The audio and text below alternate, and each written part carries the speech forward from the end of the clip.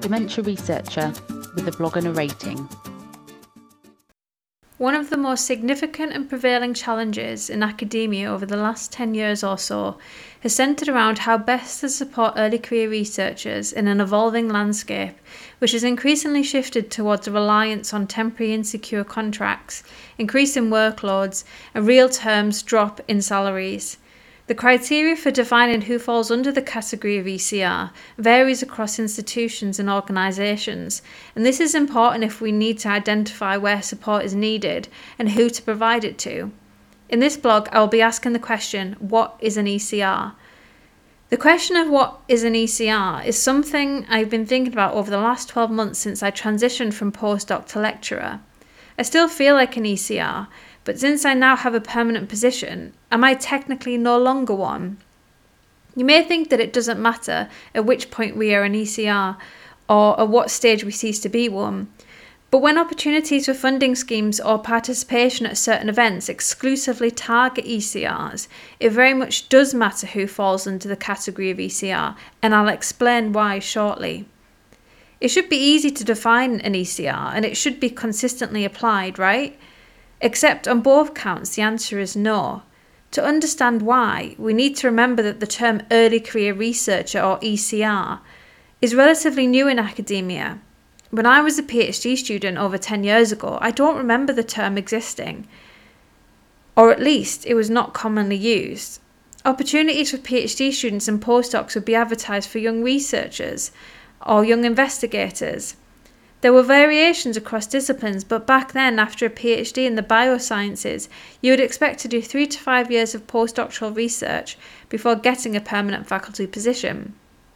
However, throughout my PhD, I noticed this starting to change, and has continued to do so dramatically over recent years, with researchers finding themselves as perpetual postdocs, trapped in successive short-term contracts, often moving from lab to lab, city to city, and sometimes country to country. It is no longer uncommon to see postdocs in contract 10 years plus following their PhD. The issue then suddenly becomes apparent. If, for example, the term ECR was to loosely describe any researcher at the PhD or postdoc career stage, we are lumping together individuals who have not yet been awarded their PhD with those who are likely to have extensive experience supervising and maybe even the responsibility of running a lab on behalf of their PI. In this scenario, schemes for ECRs could leave PhD students greatly disadvantaged. This might sound like an extreme example to make a point, but it actually happened to me. I previously applied to a funding scheme targeted to ECRs, but there were questions raised about the eligibility criteria. Specifically, who falls under the category of ECR?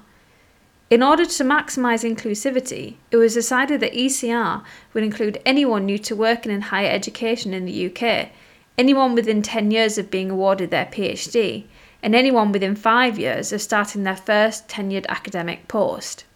Unsurprisingly, applicants ended up including, for example, a researcher with over 15 years' experience, which included successful grant applications and supervision of PhD students and postdocs, and a senior lecturer who was within 5 years of becoming tenured. In the pursuit of inclusivity, those who would have truly benefited the most from this funding were significantly disadvantaged by having to compete with more experienced academics exploiting the opportunity. This is why it matters who falls under the ECR category. At the beginning of this blog, I deliberately set out to ask the question, what is an ECR, rather than attempt to answer it, because it's something that should be agreed collectively and then applied consistently.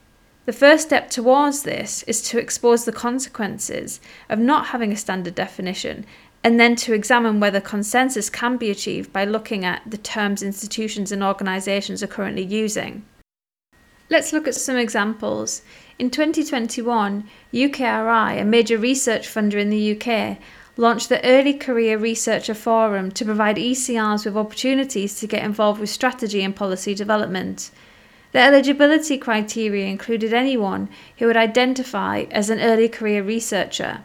So the category definition of ECR was so broad, you could simply identify into it. For a welcome early career award, you must have no more than 3 years postdoctoral experience, which is considerably more rigid, but they do consider whether they have been significant factors which could have impacted on your career. Finally, European Research Council starting grants are even more rigid, but they do allow for more postdoctoral experience, up to 7 years. These are just a few examples I have come across, which illustrate the variability defining ECR and the challenge of trying to maximise inclusivity for a group which has become increasingly heterogeneous. It is right that institutions, organisations and funders have schemes and opportunities exclusively for ECRs to help advance their careers, and it is essential that eligibility criteria for these things reflect the diversity of backgrounds of PhD students and postdocs, many of whom no longer follow a traditional linear career path through academia. However, this inevitably must be balanced with some criteria restrictions to ensure these opportunities truly benefit those for whom they were intended. One possibility will be to provide, alongside any potential restrictive eligibility criteria, a statement that those of equivalent standing are also included. This would acknowledge that some researchers may not meet rigid criteria, but for a variety of reasons could still be considered to be at the relevant career stage. It would then be the responsibility of the researcher to make that case and for the panel to judge accordingly. As for me, I do still feel like an ECR. As someone who has not followed a linear career path through academia, I have benefited from there being no single definition. However, I have also been disadvantaged when criteria have been too broad. On balance, I think we could greatly benefit from consensus criteria that best reflects the current experiences of researchers, with the flexibility to change in step with the evolving landscape of academia. Thank you for listening. Join the dementia research bloggers and share your own views.